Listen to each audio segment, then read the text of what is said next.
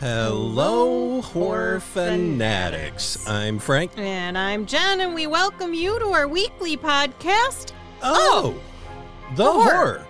Thank you for joining us as we dive deep into all things horror, supernatural, scary, and downright creepy. If you like what you hear, rate, review, subscribe, follow, whatever you have to do to add us to your regular rotation of podcasts. You can also submit any ideas, comments, and suggestions to our email address at oth@seriouslydecent.com. You can check our website out at ohthehorrorpodcast.com. Check out our back catalog, connect to your favorite platform, connect to our social media links, our presences. Yes. And here we are. Here we are. Episode 101. Yes. I find it interesting that this made 101, and in this time period, like, we didn't even really kind of have the foresight of looking into planning it, but we have the holiday coming up here in the States on Thursday, Thanksgiving.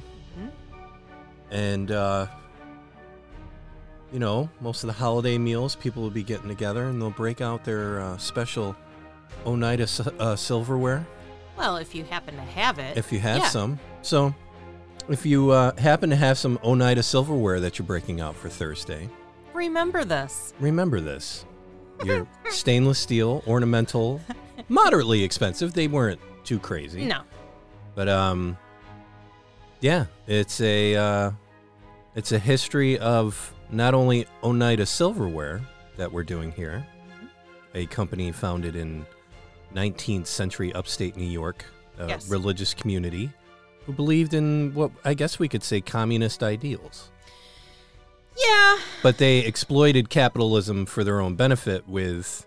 Yeah, they're supposedly against all silverware. of it, but, whatever. Well, yeah, we'll get into it, but I thought it was funny that we'd be doing something with silverware with the holiday meal coming up. I thought that was... Yeah, I didn't even... No, we didn't even... I didn't even put that together. Even looking it up? Yeah. Yeah. No, I was well aware that they were behind the silverware. Didn't associate that at all with Thanksgiving, let alone the people who use it every day. Yeah. Like Talking I said, to you, Mom. You could bring this nice, warm conversation topic up at the dinner table. At the holiday dinner. I suggest it be after the blessing, as you're sitting around and you're eating and you're like, hey, guys, fun fact. Yeah. Do you know the story behind your silverware? Yeah. Yeah. Yeah. So awesome. You got some sources over there? Nah, I wung it. Yeah, I have sources. Socialwelfare.library.vcu.edu. That's a mouthful. The Oneida Community, 1848 to 1880, a utopian community, and news.usc.edu, the scandalous story behind a popular silverware brand, free love, religion, and eugenics. Wow. Yeah.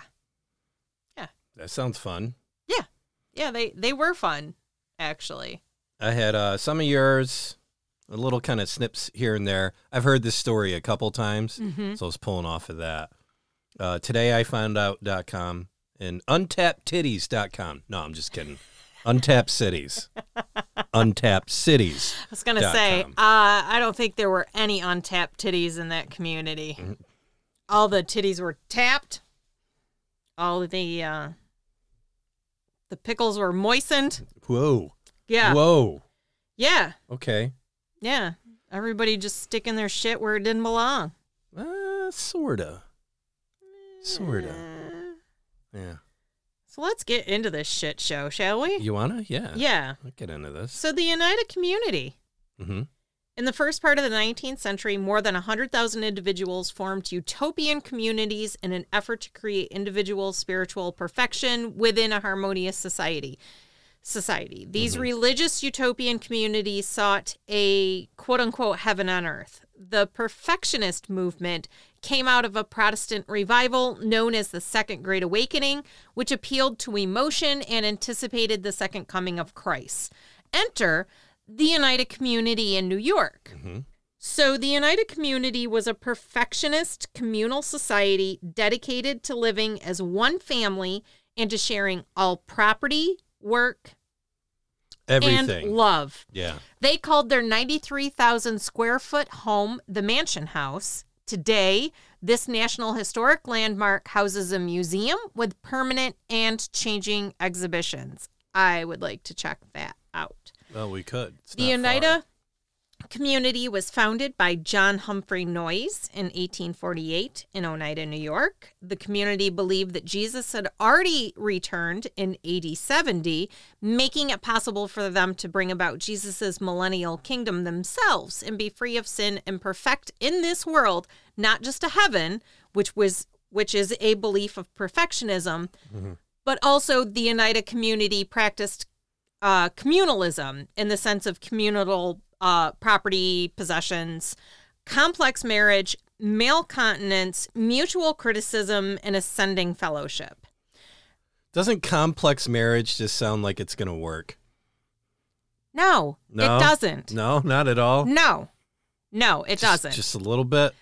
Nothing in that says this is going to be successful. How would you be into a complex marriage? You don't even know nothing about it. No, thank you. Just complex marriage. No, thank you. It's like, wasn't the regular marriage hard enough? Yeah. And now we're going to make it complex. Complex, which means you're going to make it even more convoluted. No, thank you. Juicy. Yeah. No, So- no. There were smaller Noyesian communities in Wallingford, Connecticut, Newark, New Jersey, Putney, and Cambridge, Vermont. The community's original 87 members grew to 306 by 1878. The branches were closed in 1854, except for the Wallingford branch, which operated until devastated by a tornado in 1878. Yeah. The Oneida community dissolved in 1881, but set up a joint stock company called the Oneida Community Limited. Today, Oneida Limited is one of the world's largest designers and producers of tableware and cutlery. So, as you mentioned, complex marriage. Yeah. Let's break it out. What is it? What is this thing of which Free you love, man. speak? It's But free is it? love. But is it? That's what they say it is. So if they say it, that's what it's got to be, Yeah, man. it's not really, though. No? The Oneida community believed strongly in a system of free love known as complex marriage, where any member was free to have sex with any other who consented. Noyes believed that complex marriage would move the community beyond divisive commitments to a single partner or family. All the men were thought to be linked in divine marriage to all the women. Possessiveness and exclusive relationships were frowned upon. No good. The community practiced coitus reservatus, or male continence. That is intercourse without ejaculation. Coitus Reservatus. I So you presented to me, would you be into complex marriage? I say to you, would I be you down to practice coitus reservatus? coitus reservatus? Yeah. You can have sex, but you can't come. How's that sound? Well, they had some ways around that. Yeah. They actually trained kids. We'll get into it. You know, they trained younger people to master the art of coitus reservatus. I can't say it without laughing because I'm a 7-year-old. I just can't. So which gets you more, the coitus or the reservatus? It's both. Because I think I have the internal strength to say coitus. Yeah, see? Yeah. Coitus, fine. I can say reservatus. Put them That's together. fine. But coitus reservatus. I just can't get over, how do you even just throw that as like a thing? Like, all right. You got to stand in front of your community and be like, okay, guys especially, I'm talking to you. Yeah. We are going to practice coitus reservatus, which means we can have intercourse, but no ejaculation. Yeah. No. Yeah. Like, that's not going to be doomed to failure. Well, and the funny part is like, say, just a single person, John Humphrey Noyes, came up with this idea. Mm-hmm. The fact that he got everyone to follow in it is legendary. He must have been a good speaker. Well, here's the thing. I didn't get to go far enough on this as much as I'd like to. Mm-hmm. There was a lot of things going around. Poor excuse. But the fact is he was obviously leading this financially, either through ideas. But they didn't start with the financial stuff. Yeah, that I know. Came after. See, this is what gets me with cults. It's the momentum. Mm-hmm. How did they get the momentum going? Because coitus reservatus.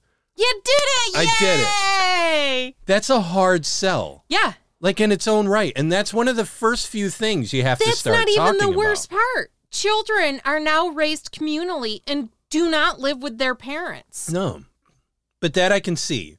That I can see happening. That happens with Scientology. Oh, it happens with most all the cults. Most of these, I mean, even the Jonestown ones were kind of. Yeah. But Heaven's Gate, same thing. Like they couldn't be raised around. Mm-hmm. Yeah. Their parents. It was kind of a shared thing. I laugh how people say, oh, it just needs to be free. Everybody has the same thing. And it's like it never worked out. It's disaster after disaster after disaster. Yeah, we can give you several. Well, we are right now. Yeah. We're doing several examples off the top of our head. This one not even being the worst. Worst, yeah. Yeah. And like I said, just the fact that, hey, you want to join our group? We don't mind if you have sex. You just don't get to finish. Hey, you want to join our group? Yeah, sure. All right, it's pretty simple philosophy. Come, we'll gather around. We all live together. We share our We share stuff. our work. We share. Wow, that sounds great. Mm-hmm. Yeah, it's going to be this perfect utopia. We share the food. We share the work. We share the love. Okay, how do you share the love? Well, your vagina belongs to everyone. In general, you love everybody. But to consummate, put the hands together. Yes. We're going to have to do what's called a complex marriage. And that's like the person that's just like, oh, okay. Okay. A complex marriage? What's that? Yeah. Well, the whole part of complex marriage is the restraint. Yeah. The coitus reservatus. I don't think you could sell this. I don't think you could sell this in your cult. A, I couldn't sell it, and B, I couldn't be sold on it. No. Because they'd be like, look, get him out of the room. Yeah. Just give him like $100 to leave. Thanks for showing up. Standing up and be like, wait, we can have sex, but we don't get to have the reward from sex? Like the best part, whole reason why you're doing it? Excuse me, how do I reserve my coitus? Do I reserve? When do I get to release my coitus? When do I get to perform said coitus releastus? Yeah, I wouldn't last in the room. No. Everybody be like, that's a good question. Hey, that's a really good question. Yeah. Hi, Mr. Noise. Can you answer this gentleman's question? Yeah, when do we get to come, dude? Well, you're here. You already came. Maybe I could sell it. I just need I need a lot of practice. So let's talk about Ascending Fellowship. Well, do we want to stick with the complex marriage a little bit? Let's just do a broad overhead broad thing, and then we'll dive back. We can talk about the women when they reach that beautiful age of 40. This is Ascending Fellowship. How lucky they are. Women over the age of 40 were to act as sexual mentors to adolescent boys, as these relationships had minimal chance of conceiving. I mean, they had the math Hard together. Stop. Yeah. No, they don't. Yeah. They don't, because how many menopause babies do you know? I know when I went to school, there were at least 3 people in my class who were menopause babies. Same here. Yeah, like there's almost 20 years difference between them and their next oldest sibling. Well, and you figure in the States, yeah, like 40 was old. Yeah.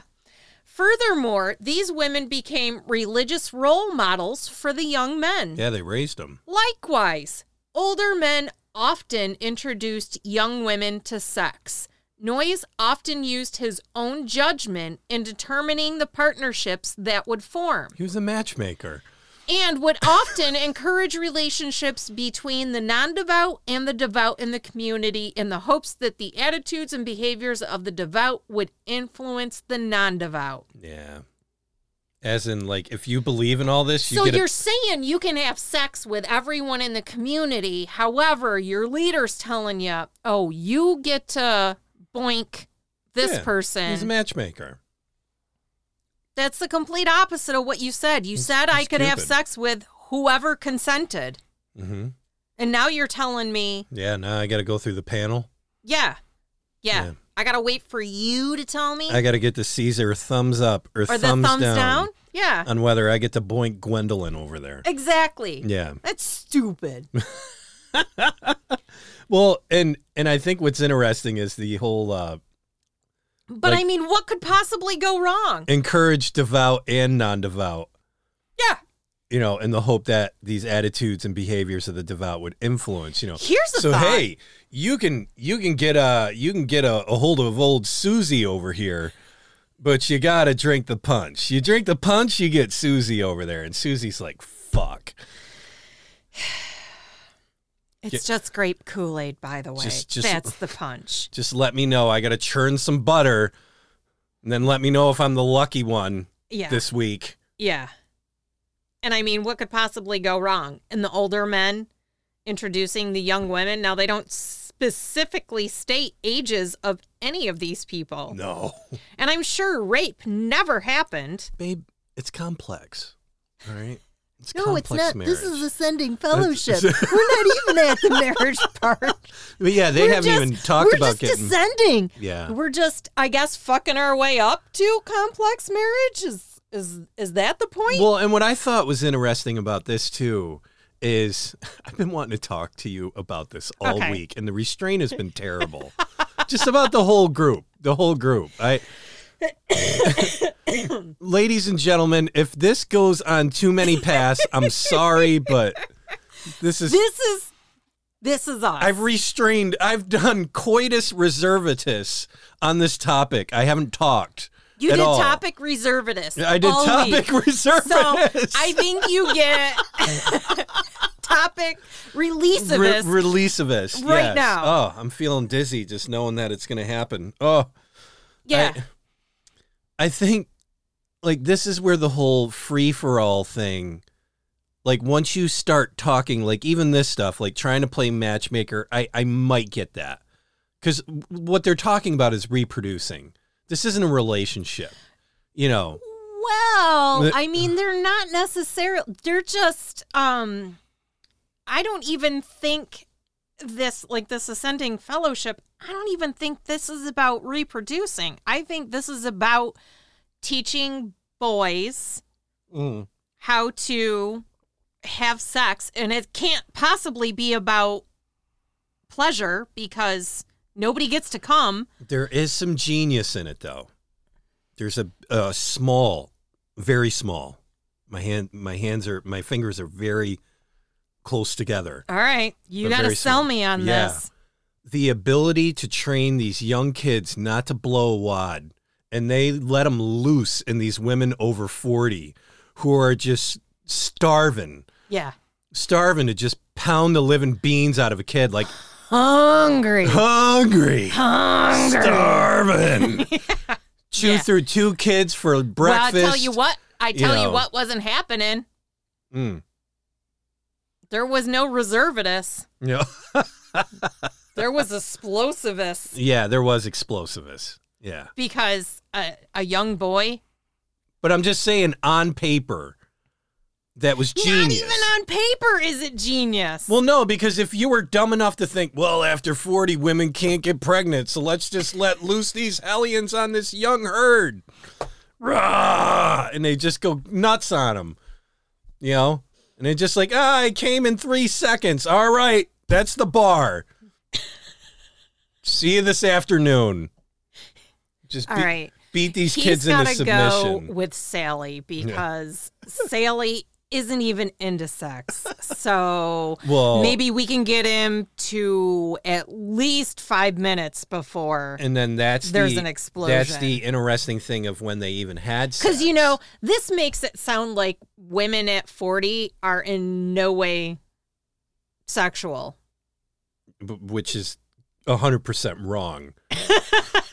Like, you couldn't be any more wrong on anything in your life. You know, What they should have just done is taken all the women that were sitting there with the bulletins, the bulletins at church and being like, it's hot in here. Okay, those biddies, they get the dibs at this next up and coming crop because they're not into any of that. They're gonna be like, don't touch me, you're too hot.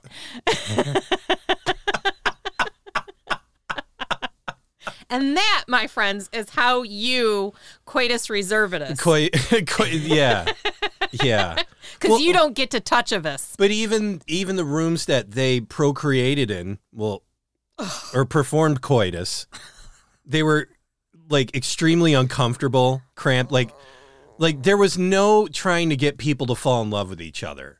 Like it wasn't allowed, man. No, it wasn't allowed. You know, so they just had these rooms that were just breeding rooms, basically, where they just go in, do the deed, done, and then like send Tommy off across the other side of the town, and then put Gwendolyn over, you know, churning butter with Kathy, who just, you know, had some coitus, unreservedous. I don't know. So as if these two things weren't enough to sell people? I think so far it's going great. Let's get into mutual criticism. Because this is the best part. Yeah. This is where every member of the community is subject to criticism by committee or the community as a whole during a general meeting. Yeah. So that means you're all sitting there.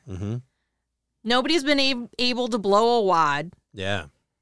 Well, I don't know. Cougars got the... I think there's some that were blowing a lot of wads. I'm sure wads were blown. So you had like one half of the group that was really like loose, relaxed, like, dude, chill out. Everything's great. And then you had the other half that was ready to snap someone in half. Yeah. So let's bring in mutual criticism. Yeah, so that'll balance it all out, criticize the shit out of everybody. Yeah. I say you go after the people that are already super uptight because they haven't blown a wad in a while. What could go wrong? So the goal is to eliminate undesirable character traits. You know, by humiliating them in front of the group. Various contemporary sources contend that Noyes himself was the subject of criticism, although less often and of probably less severe criticisms than the rest of the community. So Charles Nordiff witnessed the following criticism of member, quote unquote, Charles. So I wonder if this Charles Nordiff, who is witnessing the criticism of a fellow Charles, I wonder if this was what was said to him. Charles sat speechless, looking before him, but as the accusations multiplied, his face grew paler, and drops of perspiration began to stand on his forehead. The remarks I have reported took up about half an hour, and now, each one in the circle having spoken, Mr. Noyes summed up. He said that Charles had some serious faults, that he had watched him with some care, and that he thought the young man was earnestly trying to cure himself. He spoke in general praise of his ability, his good character, and of certain temptations he had resisted in the course of his life. He thought he saw signs that Charles was making a real and earnest attempt to conquer his faults. And, as one evidence of this, he remarked that Charles had lately come to him to consult him upon a difficult case in which he had had a severe struggle, but had, in the end, succeeded in doing right. Quote, in the course of what we call stirripiculture, said Noyes, Charles, as you know, is in the situation of one who is by and by to become a father. Under these circumstances, he has fallen under the too common temptation of selfish love and a desire to wait upon and cultivate an exclusive intimacy with the woman who was to bear a child through him. This is an insidious temptation, very apt to attack people under such circumstances, but it must nevertheless be struggled against. Charles, he went on to say, had come to him for advice in this case, and he, Noyes, had at first refused to tell him anything, but had asked him what he thought he ought to do. That, after some conversation, Charles had determined, and he agreed with him, that he ought to isolate himself entirely from the woman and let another man take his place at her side, and this Charles had accordingly done with a most praiseworthy spirit of self-sacrifice. Charles had indeed still further taken up his cross, as he had noticed with pleasure, by going to sleep with the smaller children, to take charge of them during the night. Taking all this in view, he thought Charles was in a fair way to become a better man and had manifested a sincere desire to improve and to rid himself of selfish faults. So, I mean, that's great. I think all this is smooth so far. Now that I've gotten past my 7-year-old self with the coitus reservatus. Yeah. See? Yeah. Look at you go. Yeah, I'm already in. Yeah. This all sounds good. Yeah. On paper. Yeah. And so in practice. You think, just where do I sign, Mr. Barry Gordy? Yeah, the stirpiculture. Stripiculture? Stirpiculture. Stripiculture? That's stupid. Yeah, because it's eugenics, basically. That's yeah. This was definitely a eugenics group. And this is what happens. All these groups get together, and it's a bunch of people getting together and saying, well, you know how we could be better? Let's selectively do things. Let's just breed out the best traits. Breed out the best traits, or do this weaning of, what do you call it? Mutual criticism. Mm-hmm. This is all about creating perfect people. Yes. Which is, I hate to say it, coincidentally, almost happening now. With you have to say, you got to watch what you say. You got to be careful. Because if you don't say the right things, you'll be eliminated. You'll be kicked out of the group. You'll be canceled. You'll be canceled. You'll be kicked out of the group. That's eugenics. Yeah. I don't care what you think. It's what it is. Read more. Listen to this a little more. Do better. It's not that hard. Try harder. Just fucking try. How about we try? We start there. But you look at some shocking similarities with all these kind of cult groups. They get the kids separated from the parents. Mm-hmm. They do this weaning type thing. They break up the family unit. And they break up the family unit. Every single one of them. Yep. And that's what you got to look out in the future. Right, yes. Like, I think these cult of the months are giving people tools for the future. I really do. Because they all have these same hallmark traits. They do. And when you see that, you could be like, oh my God, this is a cult. Yeah. That's the goal here. Fool me once. Yeah. No. But, separate the children, destroy the family unit. Yeah. And then once divide and conquer. Once you get these children weaned, and this was around the age of 1 in this group. This is quick. Yeah. And they were raised communally in the children's wing, or South Wing, they called it. Mm-hmm. The parents were allowed to visit, but the children's department held jurisdiction over raising the offspring. So no matter what was happening to these kids, they couldn't do anything. The parents couldn't do anything. The parents, they couldn't do anything.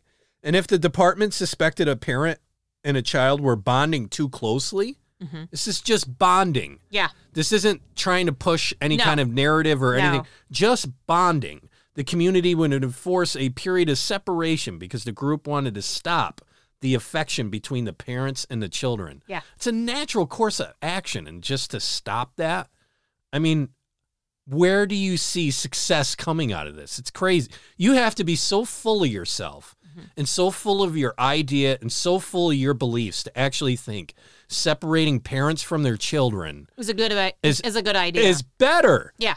Not just a good idea, better than them being together, which is amazing.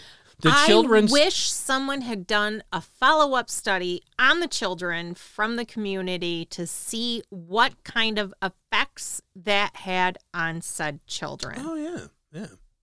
Like, is there more substance abuse? Is there more assault? Or I wouldn't even go that granular with it. What's their trust? What's their faith in people? Like, what's their trust in humanity? What's their faith in humanity? Do you trust a stranger? If you don't trust a stranger, what would they have to do to give you an assurance? Like, how far would they have to come to you on your side, on your end, to feel comfortable?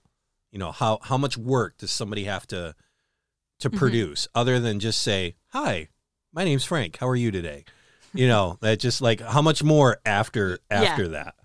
You know, but the children's department in this case, they had a male and a female supervisor to look after children, between ages 2 and 12.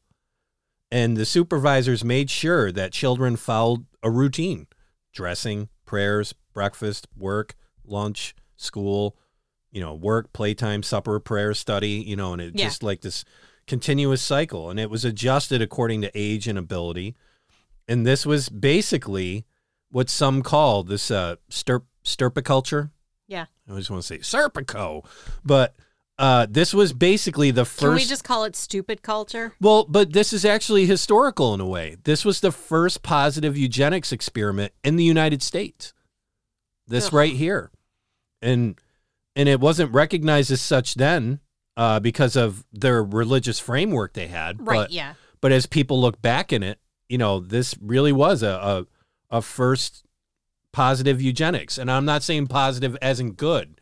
This, like the eugenics bit of it, positive eugenics is this process to make people better. And that's the positive part of it. And I mean, it's crazy because all examples of these are just failures. Yeah. Every single one of eugenics. And not like kind of failure, almost had it type thing. Like just down in a fiery blaze of glory crash disaster. And you see them still pop up within things, and I hate to say it, you're seeing it now in some area with people. And it's like, I'm not Nostradamus. I'm not going to give you a little crazy haiku on this. It's going to end in a disaster.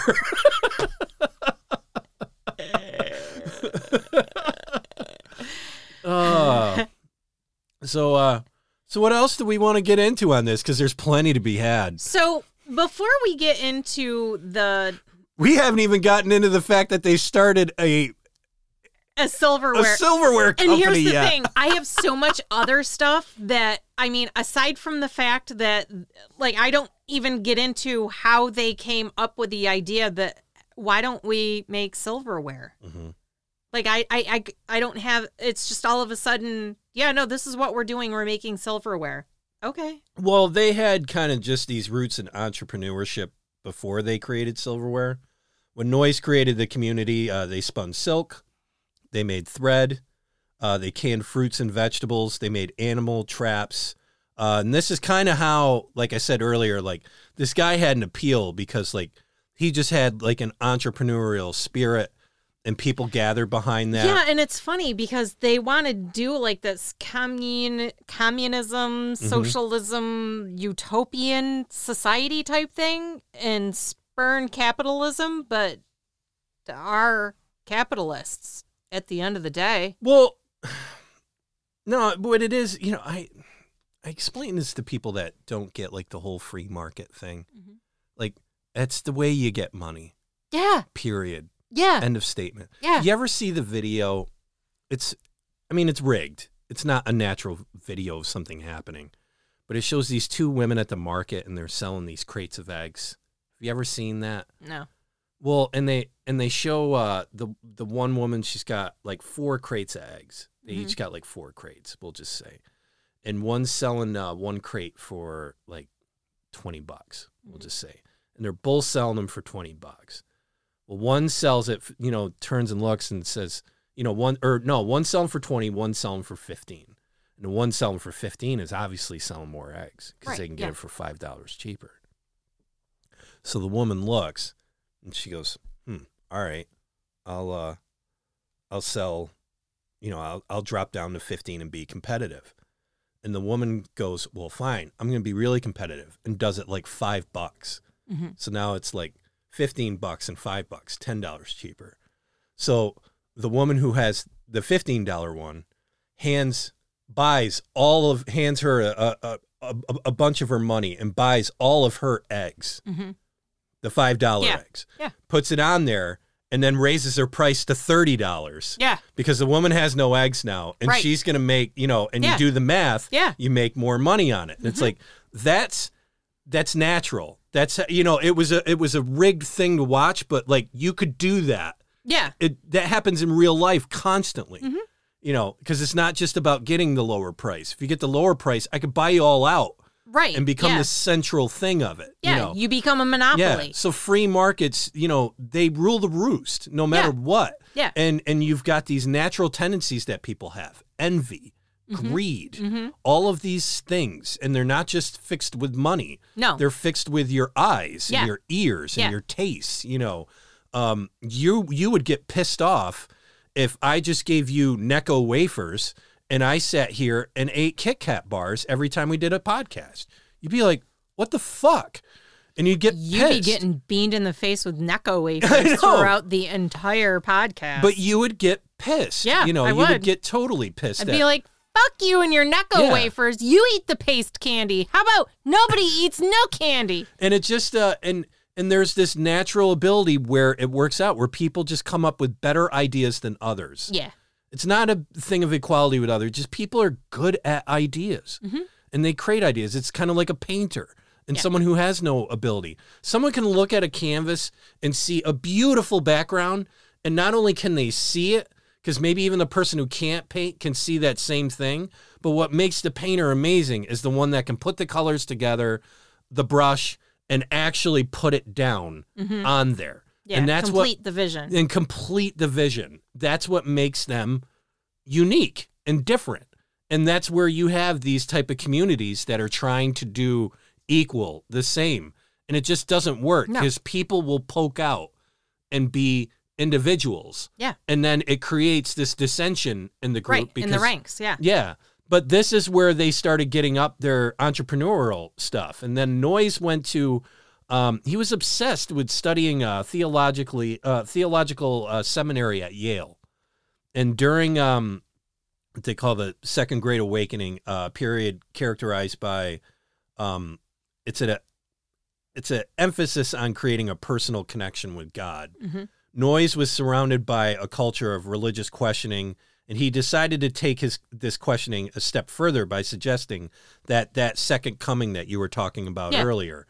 And that all gained the momentum on this. But he was doing entrepreneurial stuff and hanging out with these people before. Yeah. So they had all that rolling in, and they were, the group together. So he already had the leadership ability of the group. Right. He already had that established before all this came in. I mean, I think they would have just raised out a company, but then he got all wackadoo. Yeah, he did.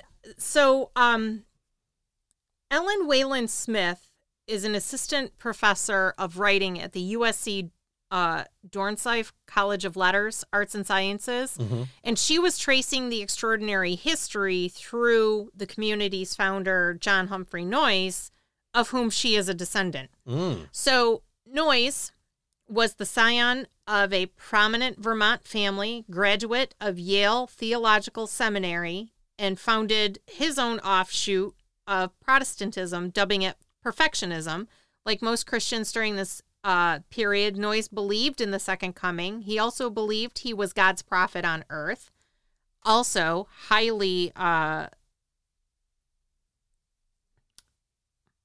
redundant because this it's in almost all the cults. Amid the fervor of religious revival, he attracted a group of devoted followers seeking an alternative to Puritanism, and in 1848 he established the revolutionary community in rural New York that aimed to achieve a sin-free life through God's grace while espousing equality of the sexes and encouraging sex with multiple partners via complex marriage. Quote, Oneida tells the story of how a communo-capitalist, free-love religious sect over the space of a century transformed into one of the country's premier silverware manufacturers. Oneida Community Limited, the very picture of middle-class propriety and the white picket fence American dream. Wayland Smith said, Oneida was very much a product of its time. In my book, I placed the community in the context of the Second Great Awakening and the expansion of American capitalism while highlighting Noyes' incorporation of communism, utopianism, eugenics, and spiritualisms. So she has the whole thing up for grabs. While the idea of a Christian communist free love community sounds far-fetched today, Wayland Smith argues that Noyes' vision was rooted in the larger American culture of the period. All these things that sound strange to our ears today were in fact up for grabs in the 1840s, an incredibly open time when almost anything seemed possible, she said. I could buy that.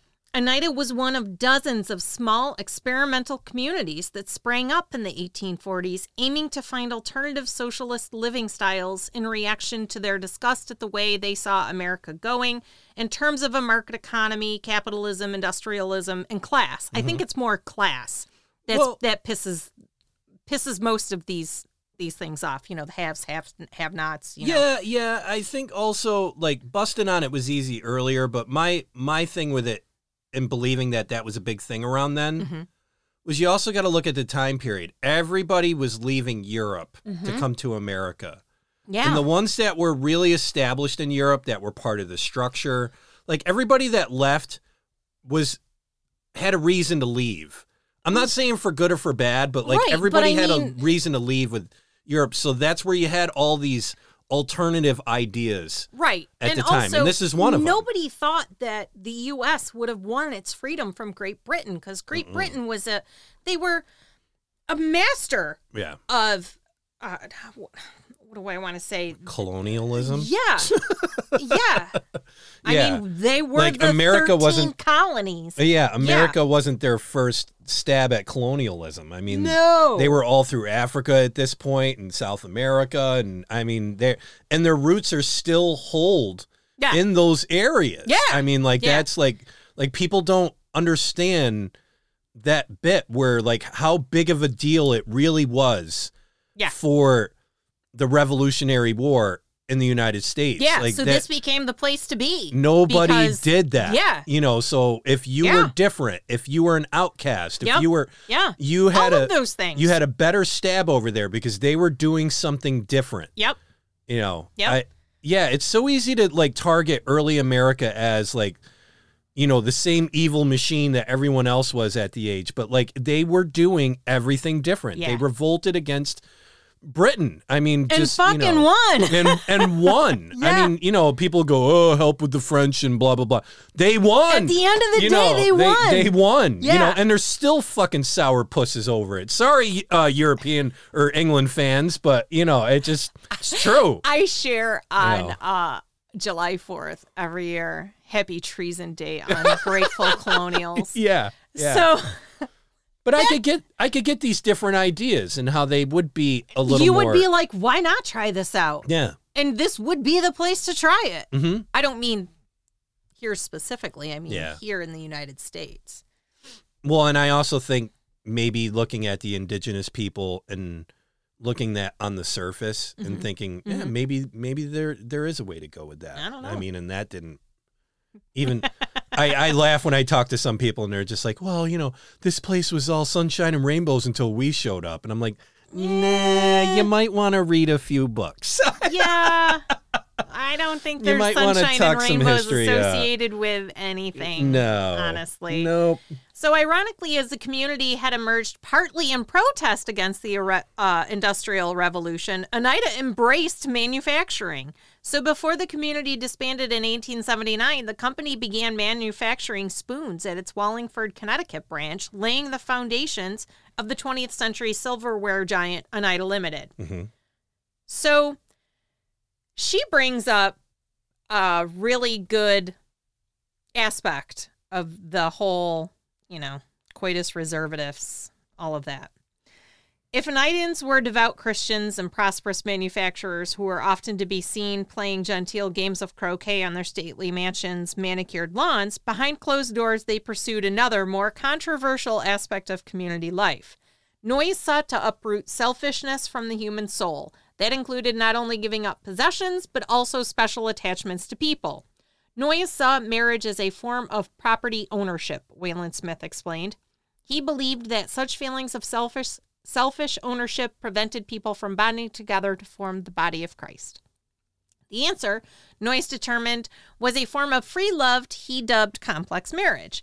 This dabbling into complex marriage first occurred when Noyes and Mary Cragen, an original community member, fell in love and embarked on a sexual relationship, Wayland Smith said. Soon, Oneida's founding group, which had comprised Noyes' wife, Harriet, his sisters, their husbands, and Cragen's husband, George, they were all enthusiastically swapping spouses. George. They were swingers basically before swinging was ever invented, Wayland Smith said. Yeah. However, free love as practiced by Oneidans had its downside, as lovers were forbidden from becoming too close. Yeah. Quote, if a couple became too attracted to one another, they would frequently be split up. Yep. End quote, Wayland Smith said. The reason they joined Oneida was because they thought selfishness was a primordial sin, and they wanted to get rid of it, so they spent a huge amount of time and agony trying to uproot themselves from any partiality. If all this sounds admirably self-sacrificing, Wayland Smith discovered Noyes had another less selfless angle. At Yale, he had fallen in love with his first convert, a girl named Abigail Merlin. When she married somebody else, Noyes wrote to her saying that while on earth she might be married to another, in heaven she was his spiritual bride. Oh. He eventually extended that, saying that all brides and grooms must share one another.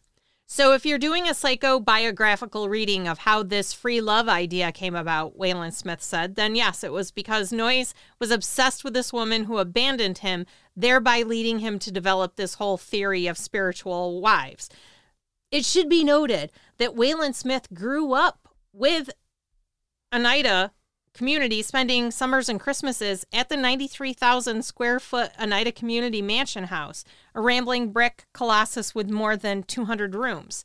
Wayland Smith was familiar with the story of Noyes as a visionary and benevolent socialist. However, many key aspects of her family's history had remained hidden, which is what prompted this whole study. There was this whole other narrative that was unknown to me as a child, she said. My family were so ashamed of the lurid sexual aspect of the Oneida experiment, they didn't talk about it while I was growing up. It wasn't until she began researching her book that she learned the full story. There was a controversial side of the family history that I unearthed that I'd never been told for obvious reasons. So her big question is, was Noyes a madman or a saint?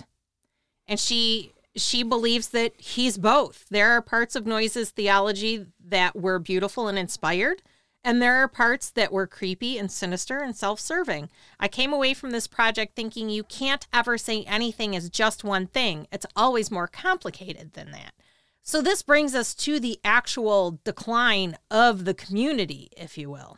So just before the decline, you know, this is, I think, again, every single cult we do, it attributes to the same statement. The road to hell is paved with good intentions.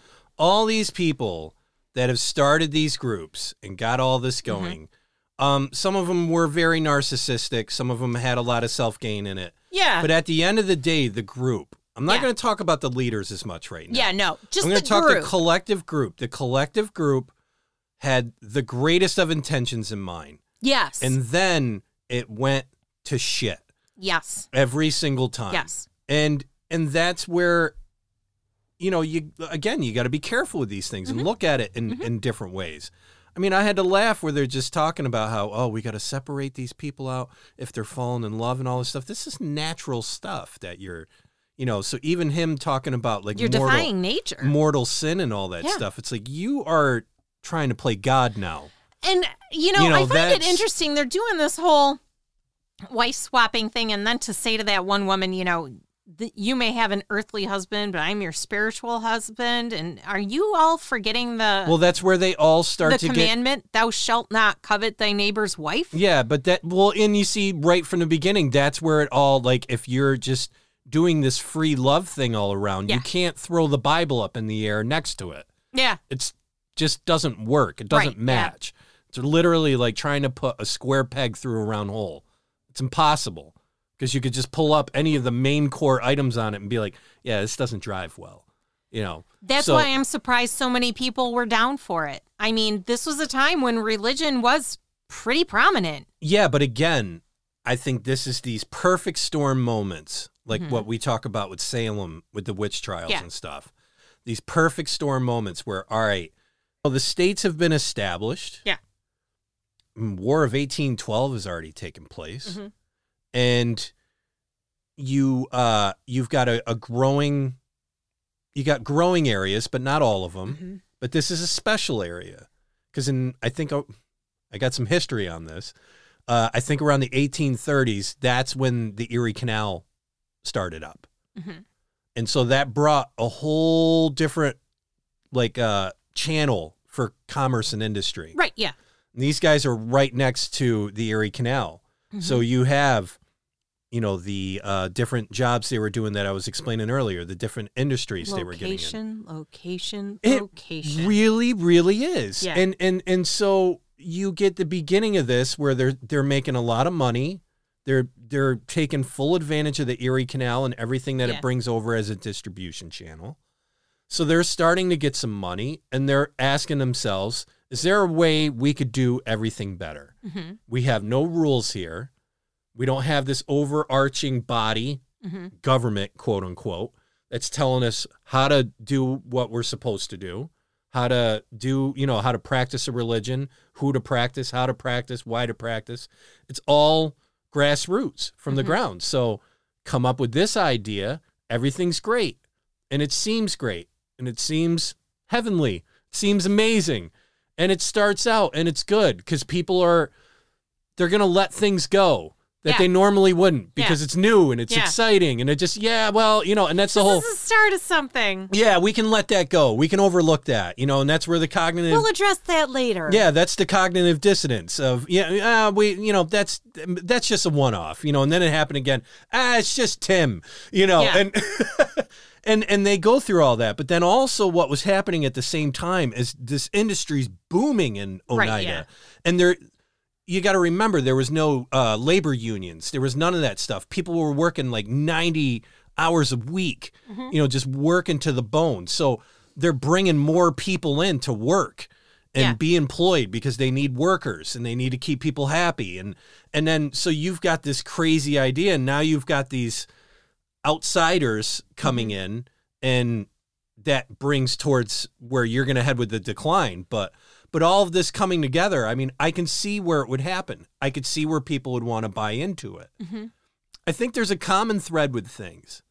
The more money you get in your life, and I can speak personally on this, the more money you get in your life and the more comfortable you are with things, the more the little things start to annoy you.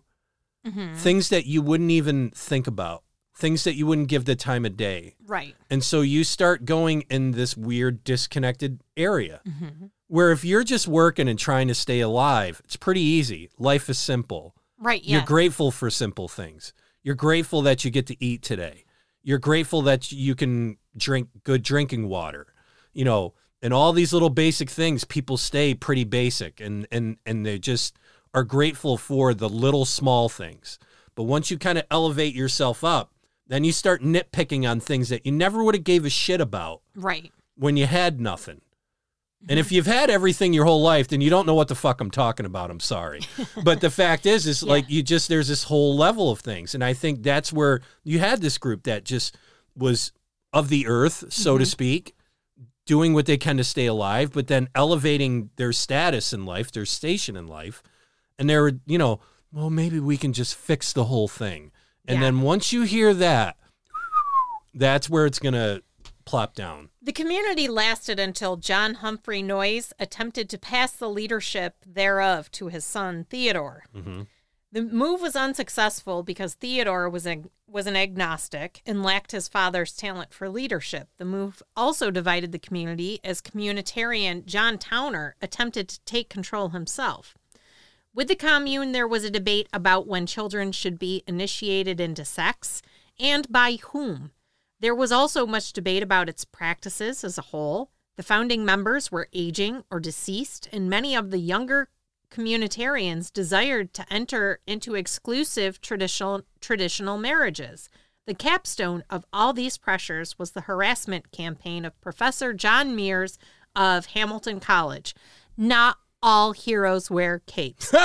He called for a protest meeting against the Oneida community. It was attended by 47 clergymen. John Humphrey Noyes was informed by trusted advisor Myron Kinsley that a warrant for his arrest on charges of statutory rape was imminent.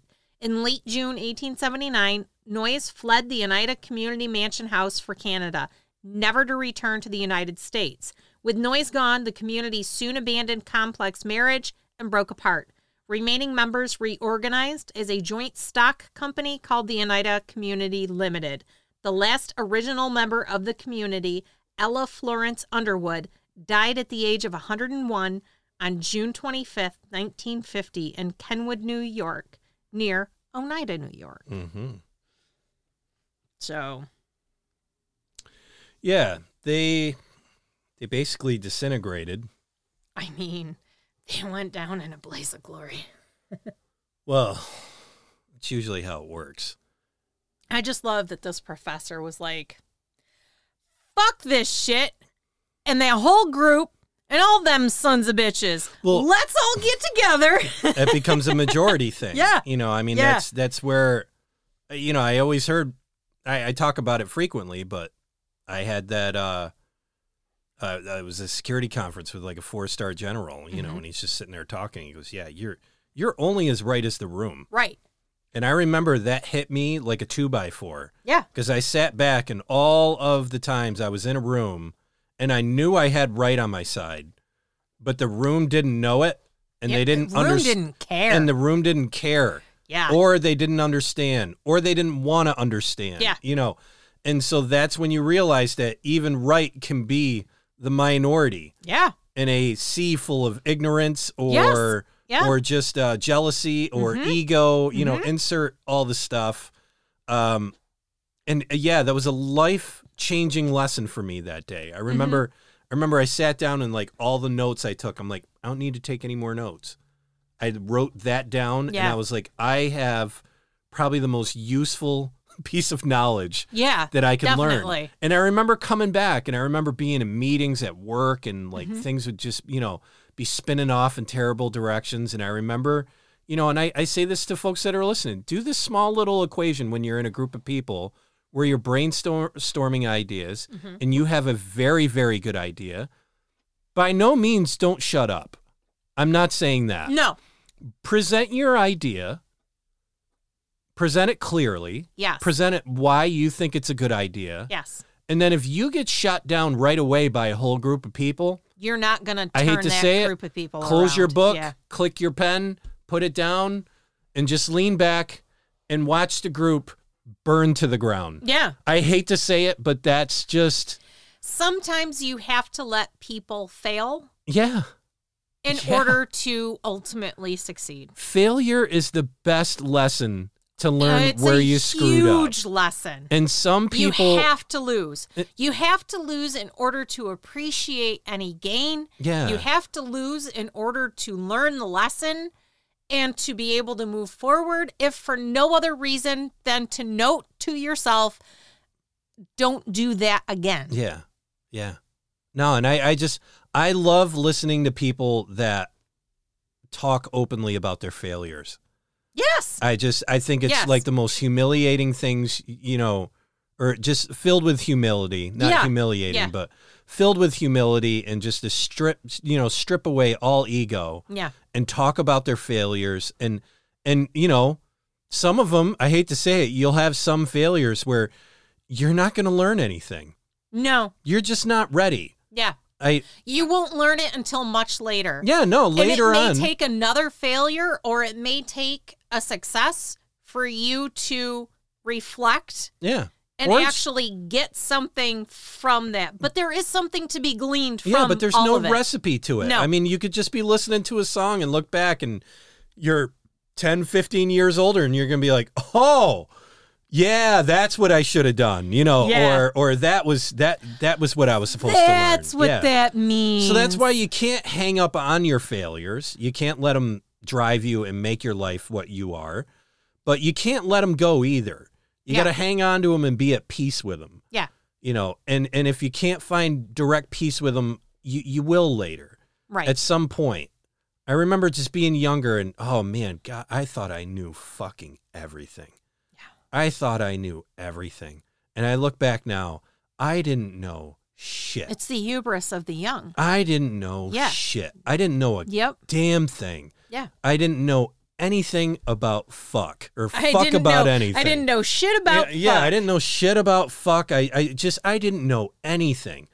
And yet I still was able to succeed in things and maneuver through things. So you just can't look at success as a measure of doing right or wrong, or you can't look at it as knowing what you're doing. You know, you can succeed right into a fiery crash.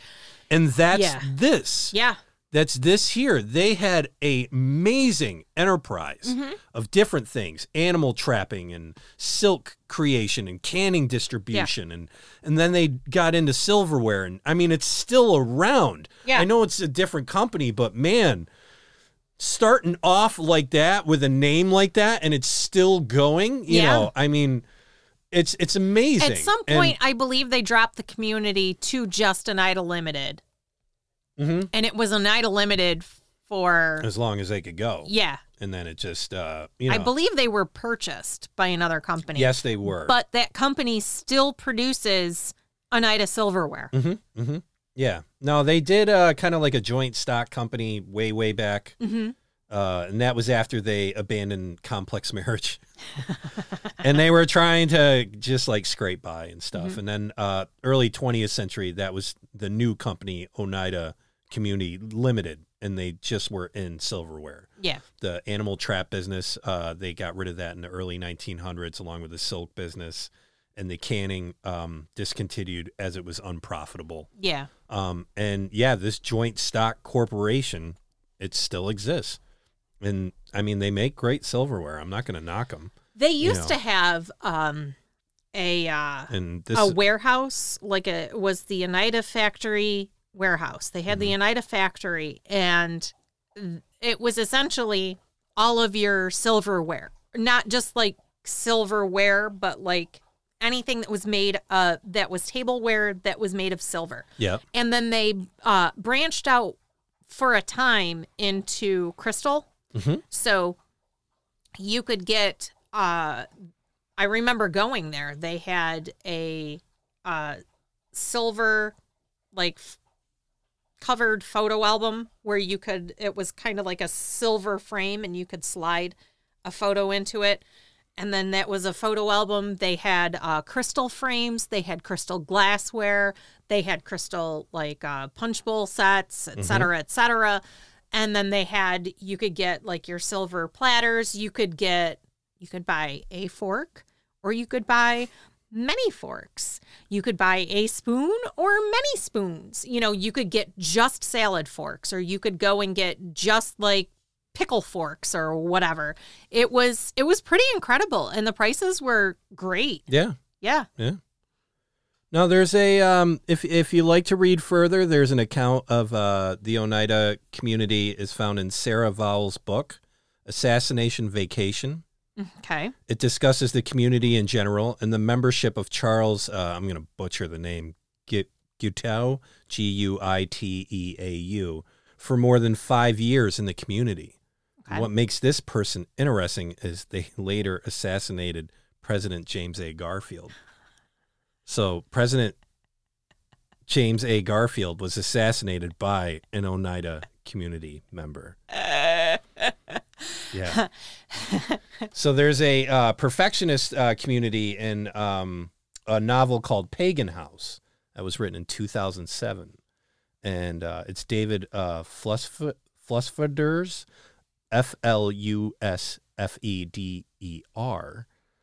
And that's directly inspired by the Oneida community.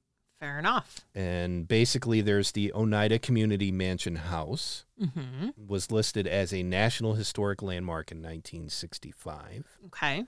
And the principal surviving material culture of Oneida community consists of those landmark buildings, object collections, and landscape. The 5 buildings of the Mansion House, separately designed by Erastus Hamilton and Lewis W. Leeds and Theodore Skinner, comprise of a 93,000 square foot mansion on a 33-acre site. Okay.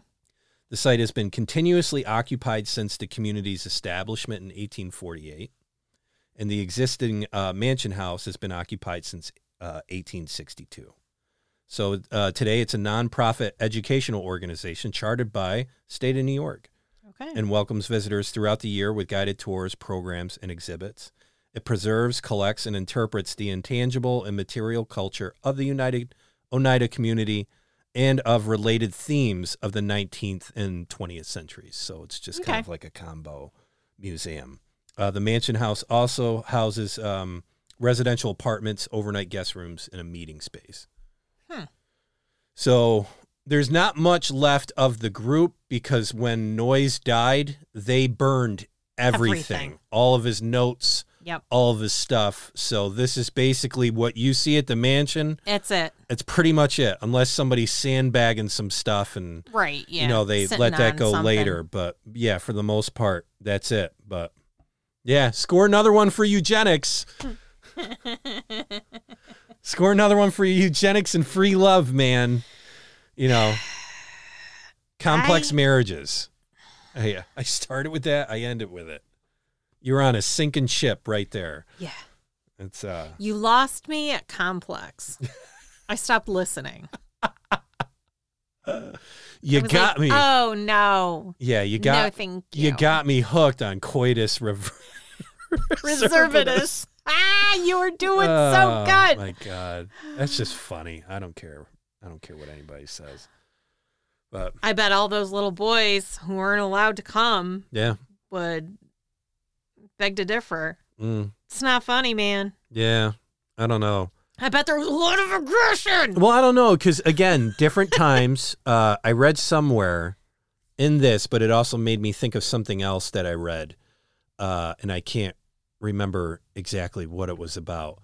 But there was this, thought that, you could waste your semen, so you had to use it sparingly. I remember reading that a couple of times. And I think that probably applied here, where it's just, again, different culture, different way of thinking things. So people were more motivated to perform some reservatus with their coitus so they wouldn't waste their semen. I knew I'd get you with that. But it's true. And this is where Jen breaks. She's broken.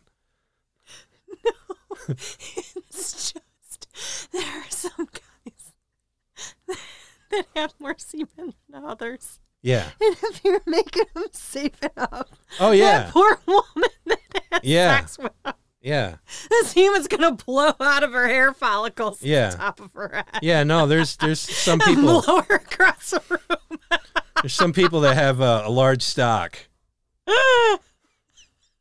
You can't do that, man.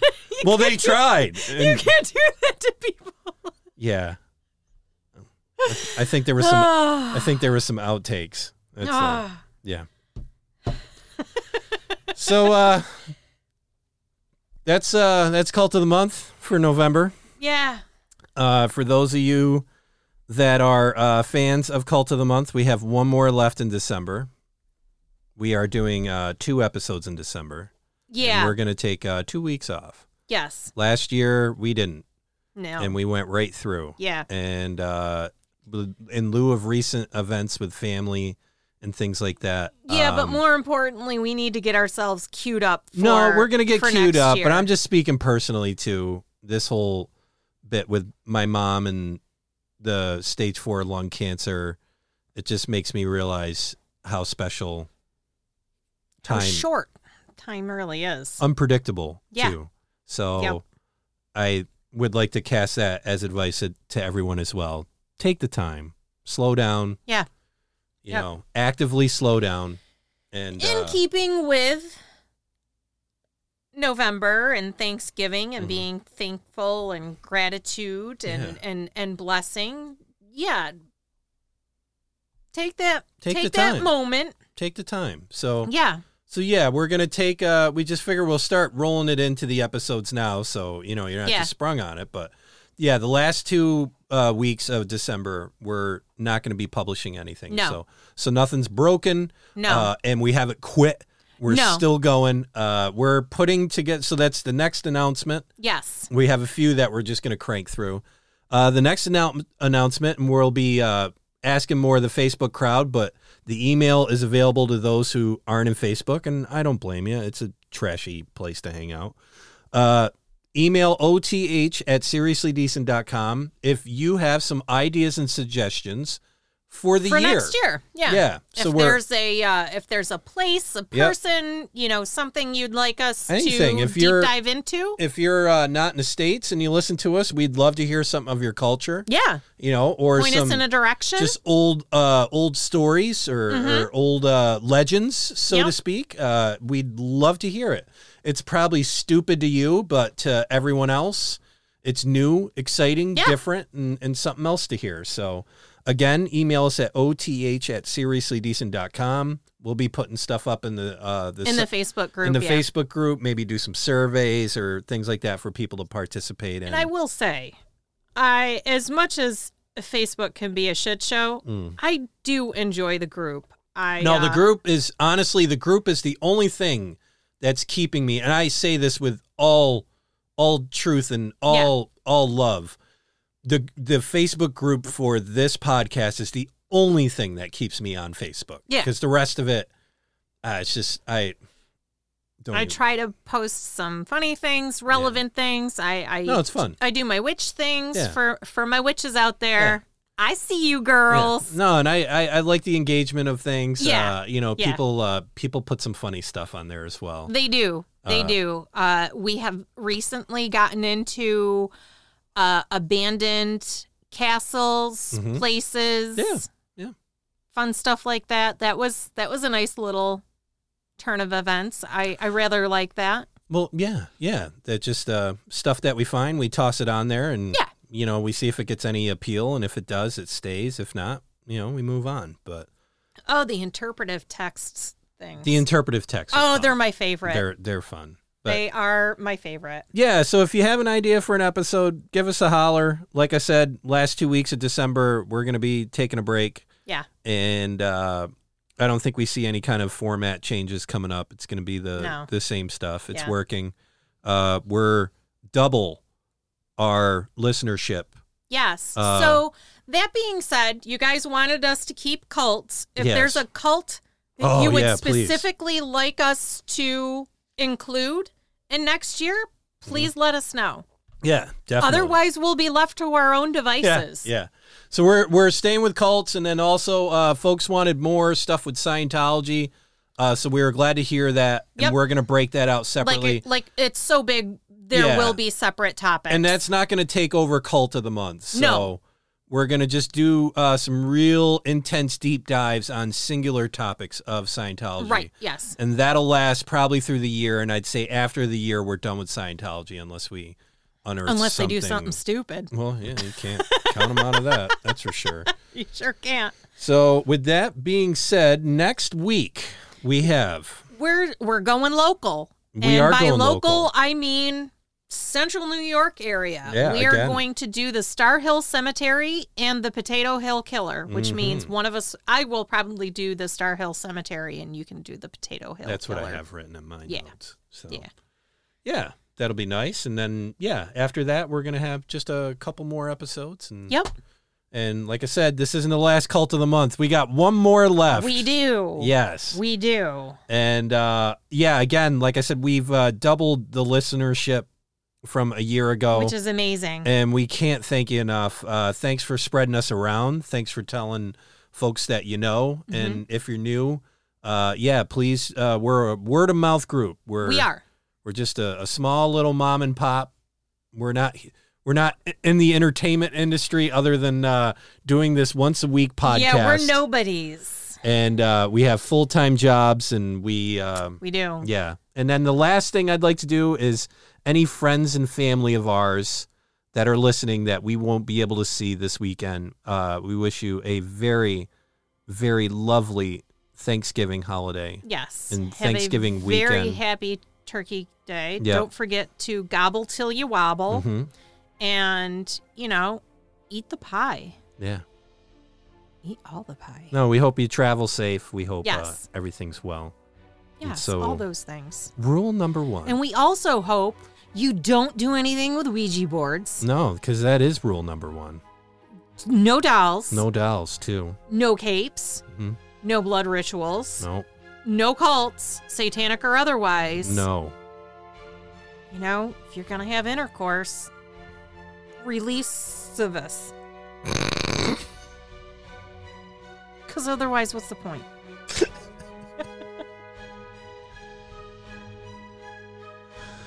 Oh my God. What? Keep going. Keep going. Number 6, no apathy. You need to act to help enact a positive change in this world. You can do it. And I mean, Coming's probably a good one. Yeah. You don't need a bunch of aggro around you. Really? Okay. Yeah. Yeah. And? Number 7, don't let the black-eyed children in. Don't do it. No. Especially not for Thanksgiving. No, don't look at them. Don't No. talk to them. Just don't give them what Well, they you're want. going to screw your whole family up. Exactly. That's the problem. Do it on your own time. Yeah. Yeah. You want to mess yourself up? Fine. Fine. That's your business. Exactly. Number 8, just listen. Yeah. Yeah. It's not that hard. I promise. Thanks again, folks. We love you a ton. We do. Thanks for being just the most amazing horror fanatics. Yeah. And we hope you have a lovely day, a lovely week. And make good choices. Stay classy, folks.